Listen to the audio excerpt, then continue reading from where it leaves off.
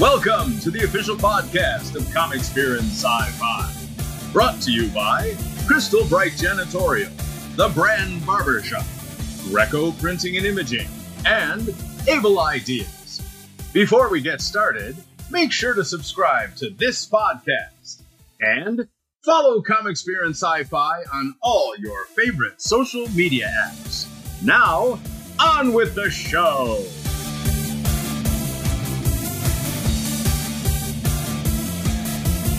Hey, it's the Bradcast. I'm at Motor City Comic Con, spring version 2023. Guess who I'm talking to? Yuri Lowenthal. This guy has done so many voices, I almost can't keep track, but I've heard almost all of them. Yuri, how are you? I'm doing good, Brad. Thank you so much. I'm impressed that you've heard almost all of them. That's a big deal. I watch a lot of cartoons. I mean, a lot. You and me both. You and me both. So I have been told not to ask people what their favorite character is, but I know that you got to have a favorite storyline. What do you like? What job do you look forward to most going to do?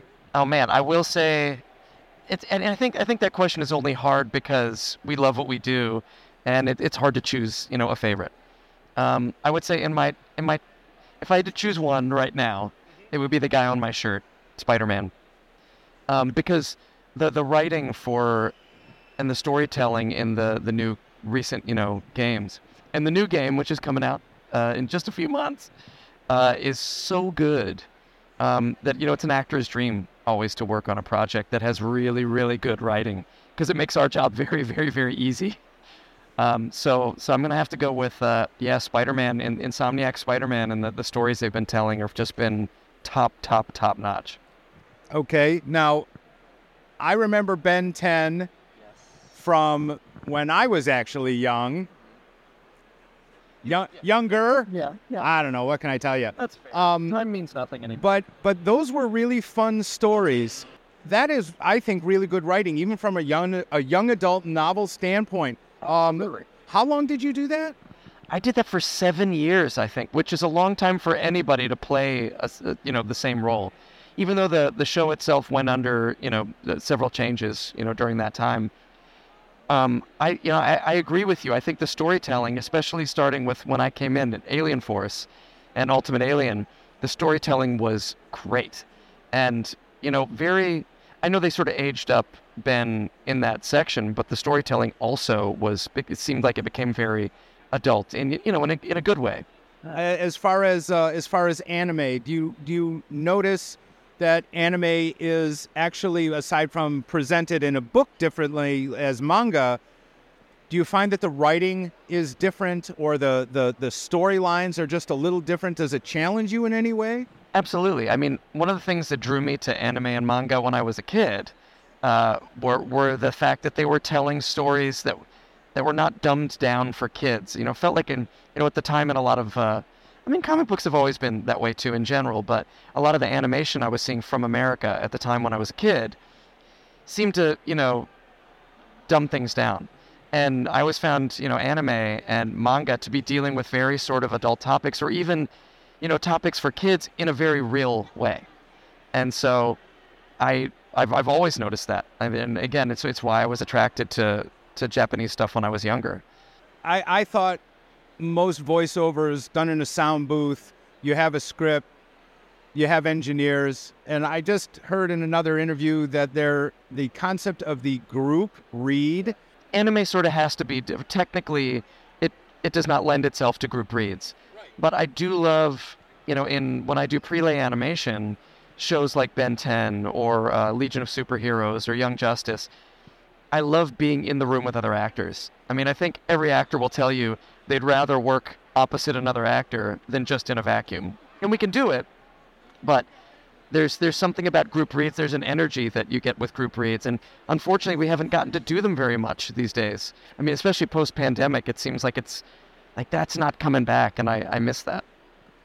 I think, like you say, it might be something that's lost, but do you find, and again, I am interested in these nitty-gritty details, when you're alone in the booth, how often or more often do you have a perfect go through and only single take everything versus the group read, which to me might be a little more fraught with, you know what, can you guys do it a little different and you bounce off this word and come in on that? I mean, is the direction different with these kind of things?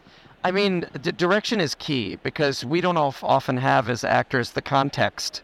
You know, we come in, we've just got our lines. Sometimes they don't give us the script until we're in the room, especially for dubs.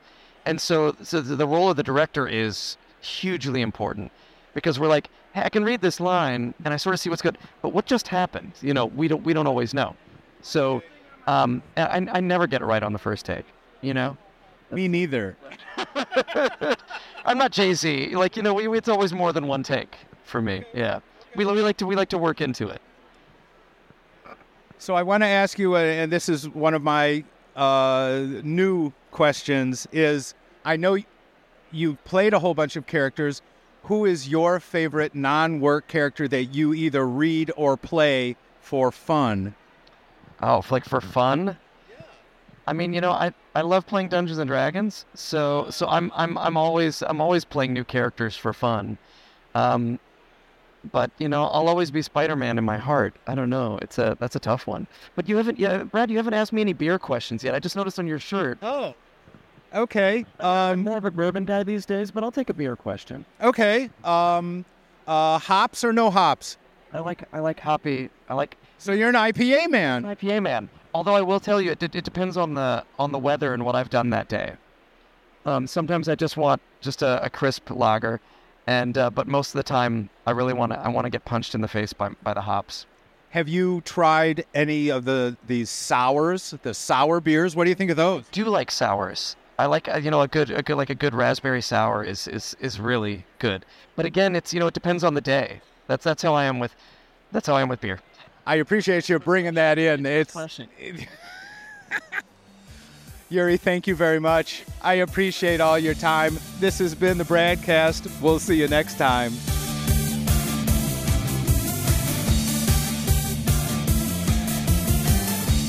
Hey, comic book geeks and your sci-fi freaks. Comic book Casey coming at you from Comics, Beer, and Sci-Fi. I am here at the Motor City Comic Con 2023, y'all. And look at who I'm with. I'm with the rap legend himself.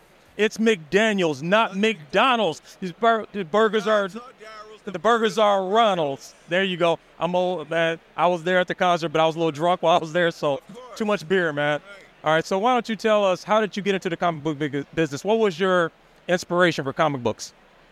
Before hip-hop came over from the Bronx into Queens 50 years ago, excuse me, before 60s and 70s rock radio, all I did as a kid was read, collect, and draw comic books.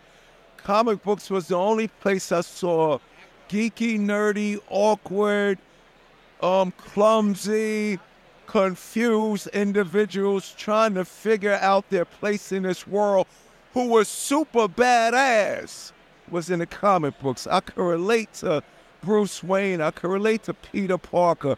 I could relate to Steve Rogers. I could relate to Tony Starks. So from kindergarten, when I first saw my first comic book, I didn't even know how to read. It's just something that said, that's who I am. And then by second grade, because I wanted to know what was in these books, I was a straight A student. So it was in second grade when I would read, collect, and draw, read, collect, and draw, read, collect, and draw, read, collect, and draw until in 8th grade when I heard hip-hop. And it wasn't about making music or being in I never wanted to be in the entertainment business. But when I first heard hip-hop, it was like, oh, shoot. You could tell stories about who you are over music, just like the people that write the comic books do. And about 9 years ago, I went to a music meeting, and I met with this individual named Riggs Morales, who was Eminem's, big shout out to Eminem, one of Detroit's finest. He was Eminem's A&R over at Shady Records, so he's now up in Warner Atlantic in New York. And I had some music stuff I was helping with a friend, and when I went to sit down with him, we didn't even talk about music. He just asked me, D, what was it like when you was a kid? And I was like, well, I used to read, collect, and draw comic books. He was like, me too. And we sat there for 3 hours, we talked about comic books, and he said, you should do a comic book. And then I said, no. don't put me in trouble with my fellow geeks and nerds, because I didn't want nobody to think, oh, just because he had a couple of hit records, he could do a comic book now and commercialize our culture, because this is sacred and holy. But he said, no, D, it'll be all right with you, because first of all, your first love is comic books, and all of that you told me, that was your first passion. Then the music came along. But the real thing that made me do the book was, he said, D, and besides, you could do the very same thing you've been doing with your music for the last 30 years. And I was like, what's that? Inspire, motivate, educate while you entertain people. He said, D, it's going to be the same thing you was doing with your records, except the music's going to be off. I was like, oh, wow, I never thought about it. So 9 years ago, DMC Comics, Darryl Makes Comics was born because he said, if you're going to name your company, you can't use Marvel, you can't use DC, you can't use Milestone, you can't use Valiant. No, you can't use anything that's out there now. And I sat there for a minute. So no more devastating mic control, but no, Darryl that's makes still comics. part of it. It's devastating mic control, and now Darryl Makes Comics. And in about a couple of months, I'm starting a cookie company called Darryl Makes Cookies. I'm a cookie fanatic. Yes, everybody loves cookies. Hopefully soft batch chocolate chip, man. Yes, for sure. And sugar and oatmeal raisin and a protein cookie for people in the gyms. But there you go. Comic books is my first love. The Easter eggs has always been there, Casey. Crash through walls, come through floors, bust through ceilings, and knock down doors. I'm DJ Run, I could scratch. I didn't say I'm DMC could rap. I said I'm DMC, I could draw. There you go. So my comic book heads was like, D, we know. Yeah, when you were saying that, but we wasn't sure. So now it's just the other thing that I am is now being shared with the world. Man, we appreciate that, because now just hearing you tell the story, you have definitely shown that you have the ultimate respect for the comic book culture. Yep. And it's sacred to you. Just for sure, it's sacred. Because we're a tribe. We are a tribe of comic book geeks. For sure. And we were the kids that were drawing instead of playing sports. Some of us. Yeah, I hate it. I didn't care nothing about basketball. Right, but you know what? Comic book and a pen and a pad. There you go. That's how it was, man. For sure. And there were so many of us too. That's the other thing. Briggs was like, D, you can represent us in a powerful way. And we are thankful that you are. So yes. No, this is good, man. I love the motivation, the inspiration that you're providing, because I think this is going to give those kids that had the whole dream of becoming rappers or professional athletes. This interview alone could help make them rethink their position. Hip-hop didn't just create rappers. You don't have to be an athlete to be hip-hop and gangster and about it. You could be creative, and you could be educated. And you can have fun. And you can find yourself a career. And you just heard that from the greatest of all time. One of the greatest, Hall of Famer. Come on. DMC in a place to be. Darryl Makes Comics just like Stan Lee. Like Peter Parker, I come from Queens. And like T'Challa, I am a king. The king of rock, that is. DMC forever. There you go. Thank you. Motor City Comic Con. One of the greatest places to be. Also right here with my man KC and DMC. Where we at? In the 313. You have it. Boom. That's what we talking about, y'all. DMC. Darryl Makes Comics. Devastating Mind Control himself. Rock and Roll Hall of Famer. He just laid it all out for y'all. I have nothing else to say. Comic Book Casey signing out, y'all.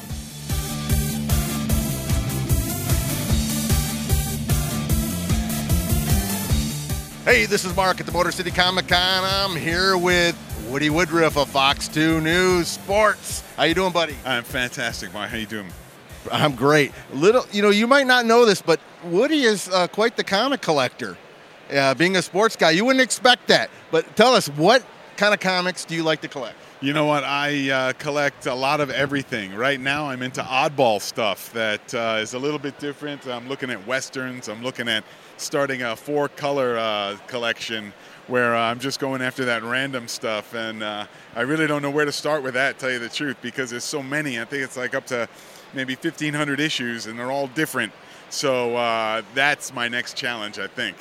How old were you when you started collecting comics? I was like, little kid's age when I started. My mom would bring them home with like the Sunday newspaper. So it shows you how long ago it was, because there's no such thing as newspapers anymore, really. But yeah, we used to bring them home then. And I think the first ones she ever brought me was like a Spider-Man Annual number 6 or something like that, a reprint of the Sinister Six on the front. And I remember it vividly. And it was amazing. And No pun intended. exactly. So since then it has been comics. I mean, I've started out since then and up until today. So I have runs and runs of comics because I read them. So I'm in with the stories and I know what's going on, and I'm not just hunting down the next hot book or something like that. For an investment, you actually enjoy the book. Right. It's a hobby that has become something more because you have a lot of them, and then all of a sudden you don't depreciate. Holy smokes. Well, no. Well, unless you tear them up, Look, I have 40 copies of Star Wars 11. I could interest you in if you want to talk about depreciation. Yeah, but you know how it is sometimes. Somebody gives you a collection, or you run into one, or you buy it blind, or whatever, and there's 50 copies of Star Wars number 11. Why couldn't it be number 1 or something like that? But well, you take your chance. So, what have you picked up this weekend? I'm here at Gary's booth over here. He's from Indianapolis, I believe, and he's up for the show. So I'm looking through his half-price stuff right now, and it's pretty good. I'm going to tell you right now, because I'm finding out I'm able to fill in some runs, and like I said, I'm looking at a lot of his Dell and his Gold Key, because it's the 4-color thing I'm trying to start. And if I can get 4-color, I'm trying to buy it in bulk, to be honest with you. I mean, if I can get 50, 60, 100 issues of 4-color, at a good rate, then I'd rather go that route than trying to hunt down every issue. Oh, here's number 673. It's patches. I mean, what the hell? So, I gotta think that through before I actually dive into it, because I don't know if I want all the filler stuff. But still, it would be an awesome thing to try to get going. Now, are you into any of the celebrity guests that come here?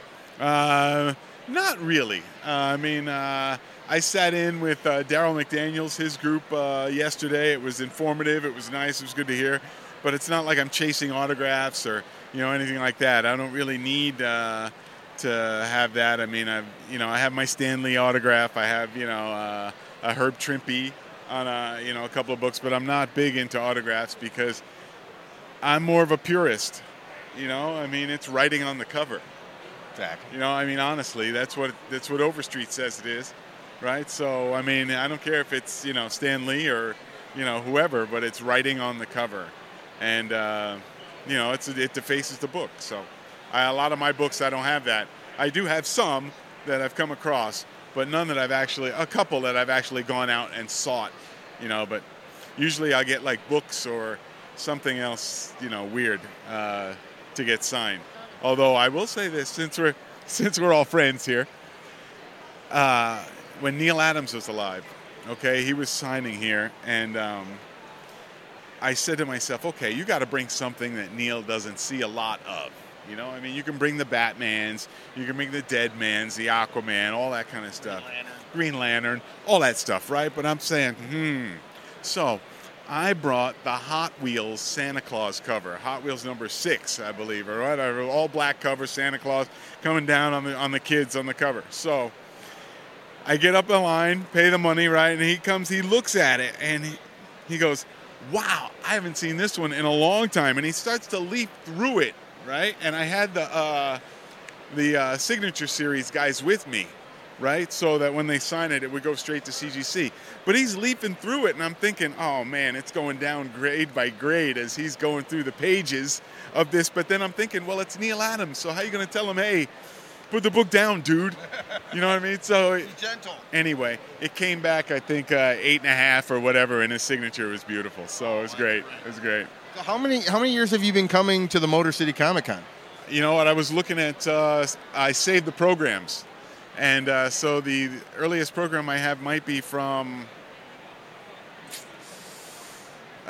maybe 2000, maybe 99, somewhere in there. Oh, that goes back. I mean, right, it does. It's the Novi Expo. Yeah, exactly. Those days, those were fun days. There were a lot of fun days. So I know you have like a camaraderie. I can't even get the word out.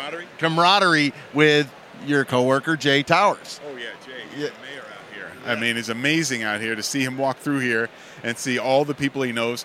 Yesterday, I was shadowing him for a little while, and he was talking to Tony Danza, and then he's talking to Carl Weathers, and then he's like, oh, well, I got to go down here and talk to DMC, and then I got to get back over. I'm like, Jay, man, I'll see you. I'll see you on Monday, pal. Yeah. We're kind of jealous of Jay because he gets all these great interviews, and we try to get these interviews, and we can't get it. Well, what do you mean you try and get them and you can't get it? Well, they're either too busy or it's just we try going through their PR, but, and we just can't get interviews with him. It's always Jay always gets all the interviews. I think it's because he's with a legit news outlet. If I were you, I would hang close to Jay on the dates that he's coming here. That's good. Back on this stuff. So then, as soon as Jay's done, you say, "Oh, could I get just one more?" And then it might be okay because the PR people are all right. We're an affiliate of Fox too. No, you don't have to say that. You don't have to lie about it. Don't never lie about it. Okay, I'm a big believer in comic book karma. Okay, so don't lie about that kind of stuff. You got time for a quick story? Sure. All right. Okay. I have an X-Men #1, right? Okay, and I got it at an auction down at the, what's the mall down in Dearborn? Fairlane Mall? Okay, back when they had the, what's the hotel down there? The Hyatt? Whatever, one of them, and they had an auction there. So I go into the auction, and one of the lots is an X-Men #1 with a Journey into Mystery, an Adam Strange. So what's that? Strange Adventures? Strange something like that. Anyway, so it's in the lot, right? So I sit down and I'm like, holy smokes, an X-Men #1. Let me try to get this, okay? So I'm sitting in there and I'm bidding. Okay, the bid goes to $13.50, okay? Which is, relatively inexpensive now for that kind of book, but I'm thinking, oh, okay, all right. So I get up there to pay. Okay, and the lady charges me $13.50, right? So instantly, all your viewers and you're probably thinking it too. Holy smokes, we just got a deal. Yeah. Now here we go. Here's the deal. So the lady makes a mistake, right? I walk out after paying $13.50, but in my excitement, left my jacket in there, so I had to go back in and risk discovery again. Right? Get my jacket, come back out. I get in my car. As I'm leaving the parking lot, a lady hits my car from behind. Okay? So I'm talking about comic book karma. This is it right here. So luckily nothing happened really to my car, but her car was like crunched up and, she didn't have insurance. Had to take a police report. Anyway, that's a side deal. So anyway, that night I get the call from the auctioneer, okay, about, hey, there was a mistake made at the auction. I'm like, thank God somebody called because I'm wondering how this is going to go. Am I going to get away with a $13.50 book or what? And he says, no. And I'm like, okay, what's the rules behind that? And he says, well, actually in an auction, you sign up for it so they have all your information. And then they say the hammer price is the price you have to pay, even if there's a mistake at the checkout. I was like, oh, great, okay. So I write the full check and give it to him and it's good. But that is the comic karma story. Always come correct with the books or else some bad stuff can happen. And in this story, I had 3 bad things happen to me in just a short time until I paid it off in full. Paid it off in full, and now I love it. It's a jewel of the collection.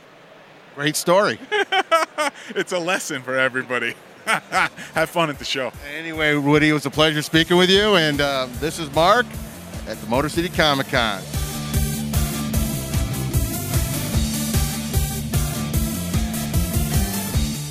Bob, Ren and Stimpy is arguably my favorite cartoon of all time.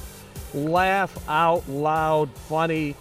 What was your role in their creation? What inspired them? Well, I was hanging around with some guys, John Kay and Jim Smith and Len Naylor, and we were trying to get a show made, a cartoon show. And we were contacted by a producer, Vanessa Coffey, who had convinced Nickelodeon they needed to do cartoons and that they should let creatives come up with their shows instead of just making them based on toys or anything like that. And they really wanted to build a Nickelodeon brand of cartoons created by the people who make them, which is unusual really in the animation world, because usually it's based on a toy or there's some kind of licensing, something like that. So they made a pilot. They showed it on the Spike and Mike's Twisted Animation Film Festival, and to great acclaim.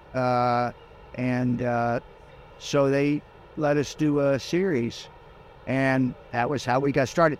It was unusual in that we didn't have a show concept when we got the job. They just said make a cartoon. So, that's what we did. We made Ren and Stimpy, and we got the series from there. So there was no concept. We didn't have until we had to make a cartoon. And John had a couple of characters he had created in college, and so we just made a cartoon out of it. So it's relationship-based comedy like Laurel and Hardy, but animated. Yeah, and in those great comedic duos, there's always sort of a bully and sort of the meek character. Yeah. So were they sort of following in the footsteps of those that came before them? Yeah, absolutely. Totally. And really, there's a whole lot of Bert and Ernie in it. Yeah. Same dynamic exactly, except, Bert isn't quite as mean. Yeah. Now, some of the stuff was pretty out there, pretty outrageous. Did you get any flack from Nickelodeon or anything like that, or did you just have... Well, you know what? It depends on who you ask. There was, for sure, there were things that we had to fight for, but I think that's normal, especially if you're doing edgy content. And we were doing pretty edgy content on a children's network. So, we weren't skirting the edge. We were like skydiving off the edge. And Nickelodeon had to deal with us, which wasn't always easy. And we had to deal with them, which wasn't always easy. So it's like we had to kind of find a balance and figure out how to make the cartoons we wanted to make that they'd allow us to make, which is just a natural creative process when you have a network or somebody like that. They're going to give you notes, and you have to deal with it. I'm looking back, that obviously Ren and Stimpy led to other opportunities. I read you worked on SpongeBob and things like that. What did Ren and Stimpy mean to you in your career moving forward? It meant a lot. And actually, I work on the Patrick Star Show, which is a SpongeBob spinoff. I'm a storyboard supervisor there. Great job. I love it. Yeah, and SpongeBob was very clearly inspired by Ren and Stimpy. In fact, they were developing that just as we were finishing up, and we sort of felt like it was Ren and Stimpy light, simply because they had a different bunch of people to deal with, and they were kind of fed up with us by that point. So it was a good move on their part. And now, the SpongeBob situation is there's a Spongeverse, like the Marvel Universe. And there's, right now, there were 3 series. They discontinued the Camp Coral series, which I worked on, supervisor, which was a CGI spinoff of SpongeBob. And so now there's SpongeBob and the Patrick Star Show, which I'm working on.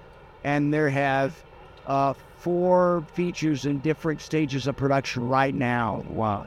So it's, this, like, when you work for Disney, they say you work for the mouse. I work for the sponge, and it's good. That's awesome. But you asked about how did it affect my career. It helped my career a lot. Yeah. And it sort of gave me a name that people recognize, I always had work before that. I didn't have trouble getting work, but suddenly I had, Emmy nominations and stuff like that, and it's another level of a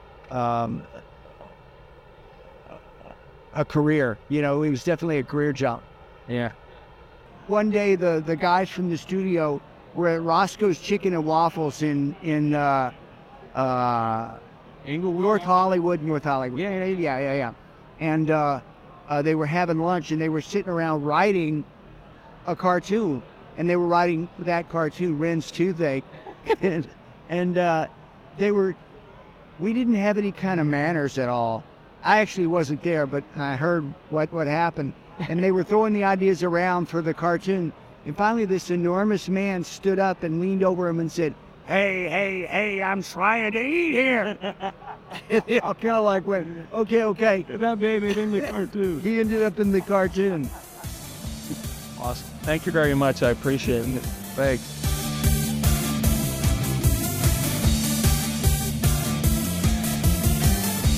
Hey, this is Mark at the Motor City Comic Con. I have a treat for you all. I'm here with guys that are part of the new documentary coming out next year, Selling Superman, starting with Darren Watts here, whose father was the gentleman who collected this mass collection, and now they're trying to sell it to the masses and put the word out about Asperger's. Tell us a little bit about the documentary. Well, it's progressing. Should come out in early 2024. It's just been a journey of our travels. I mean, literally no agenda. We go to different cons, we meet different people, and honestly, just literally following it as it unfolds. So, met a lot of great people, you being one of them, and, selling books to people that really care about them instead of, leaving them in the boxes they were in for over 50 years. So, you got your crew here. Introduce you guys, starting with this gentleman here, and what's his part in the documentary? Well, Adam Kellert, he spends a lot of time in dark rooms with no windows for us. He pulls a bunch of books. He has a vast knowledge of, the keys, where things are on the census. So he has a lot to do with what we decide to get graded, what we decide to sell raw, pricing it accurately for us. So just a massive amount of work and, benefiting from his decades of experience. Tell us, what was the most exciting book for you to come across? Man, I don't know. There's been a lot.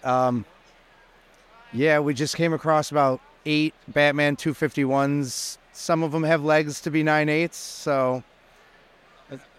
And this is after a second, third pass at these books. So it's like, you know what I mean? We went through already and said, all right, there's no more Superman 1s in here, right?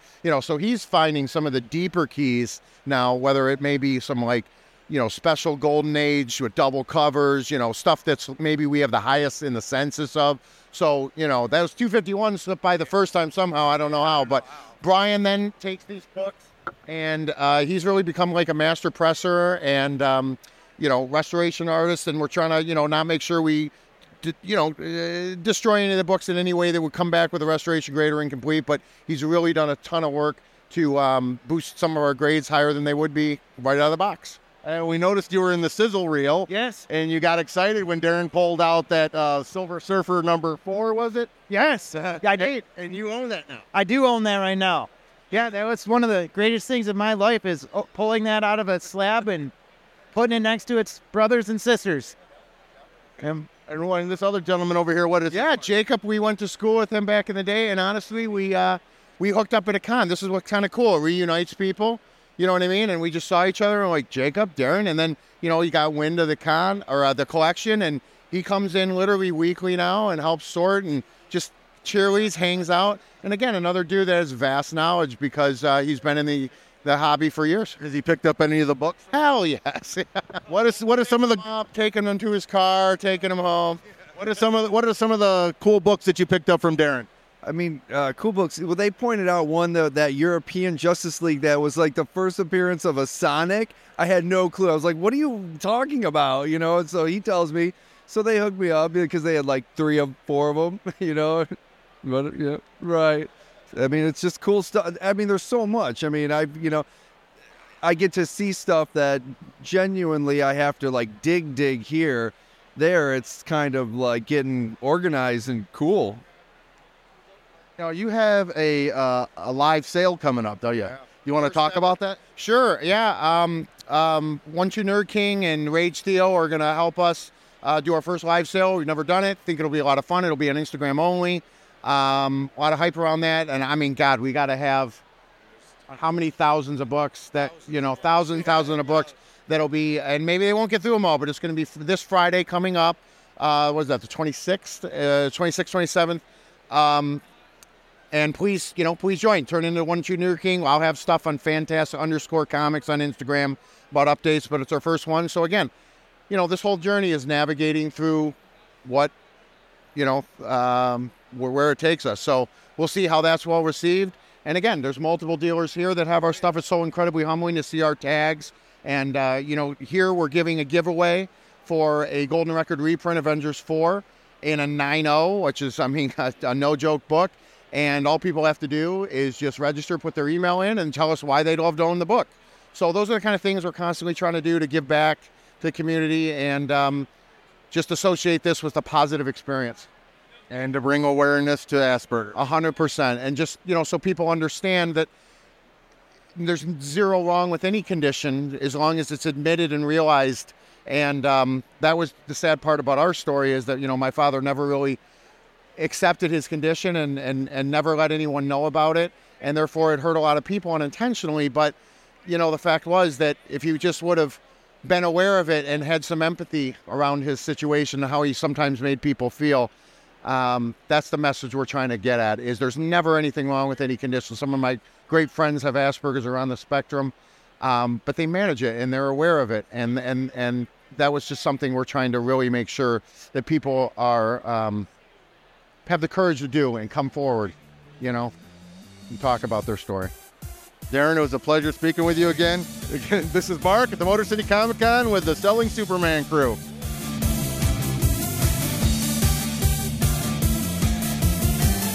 That's it for this episode of the Comics, Beer, and Sci-Fi Podcast. Thank you for listening, and we hope you'll join us next time.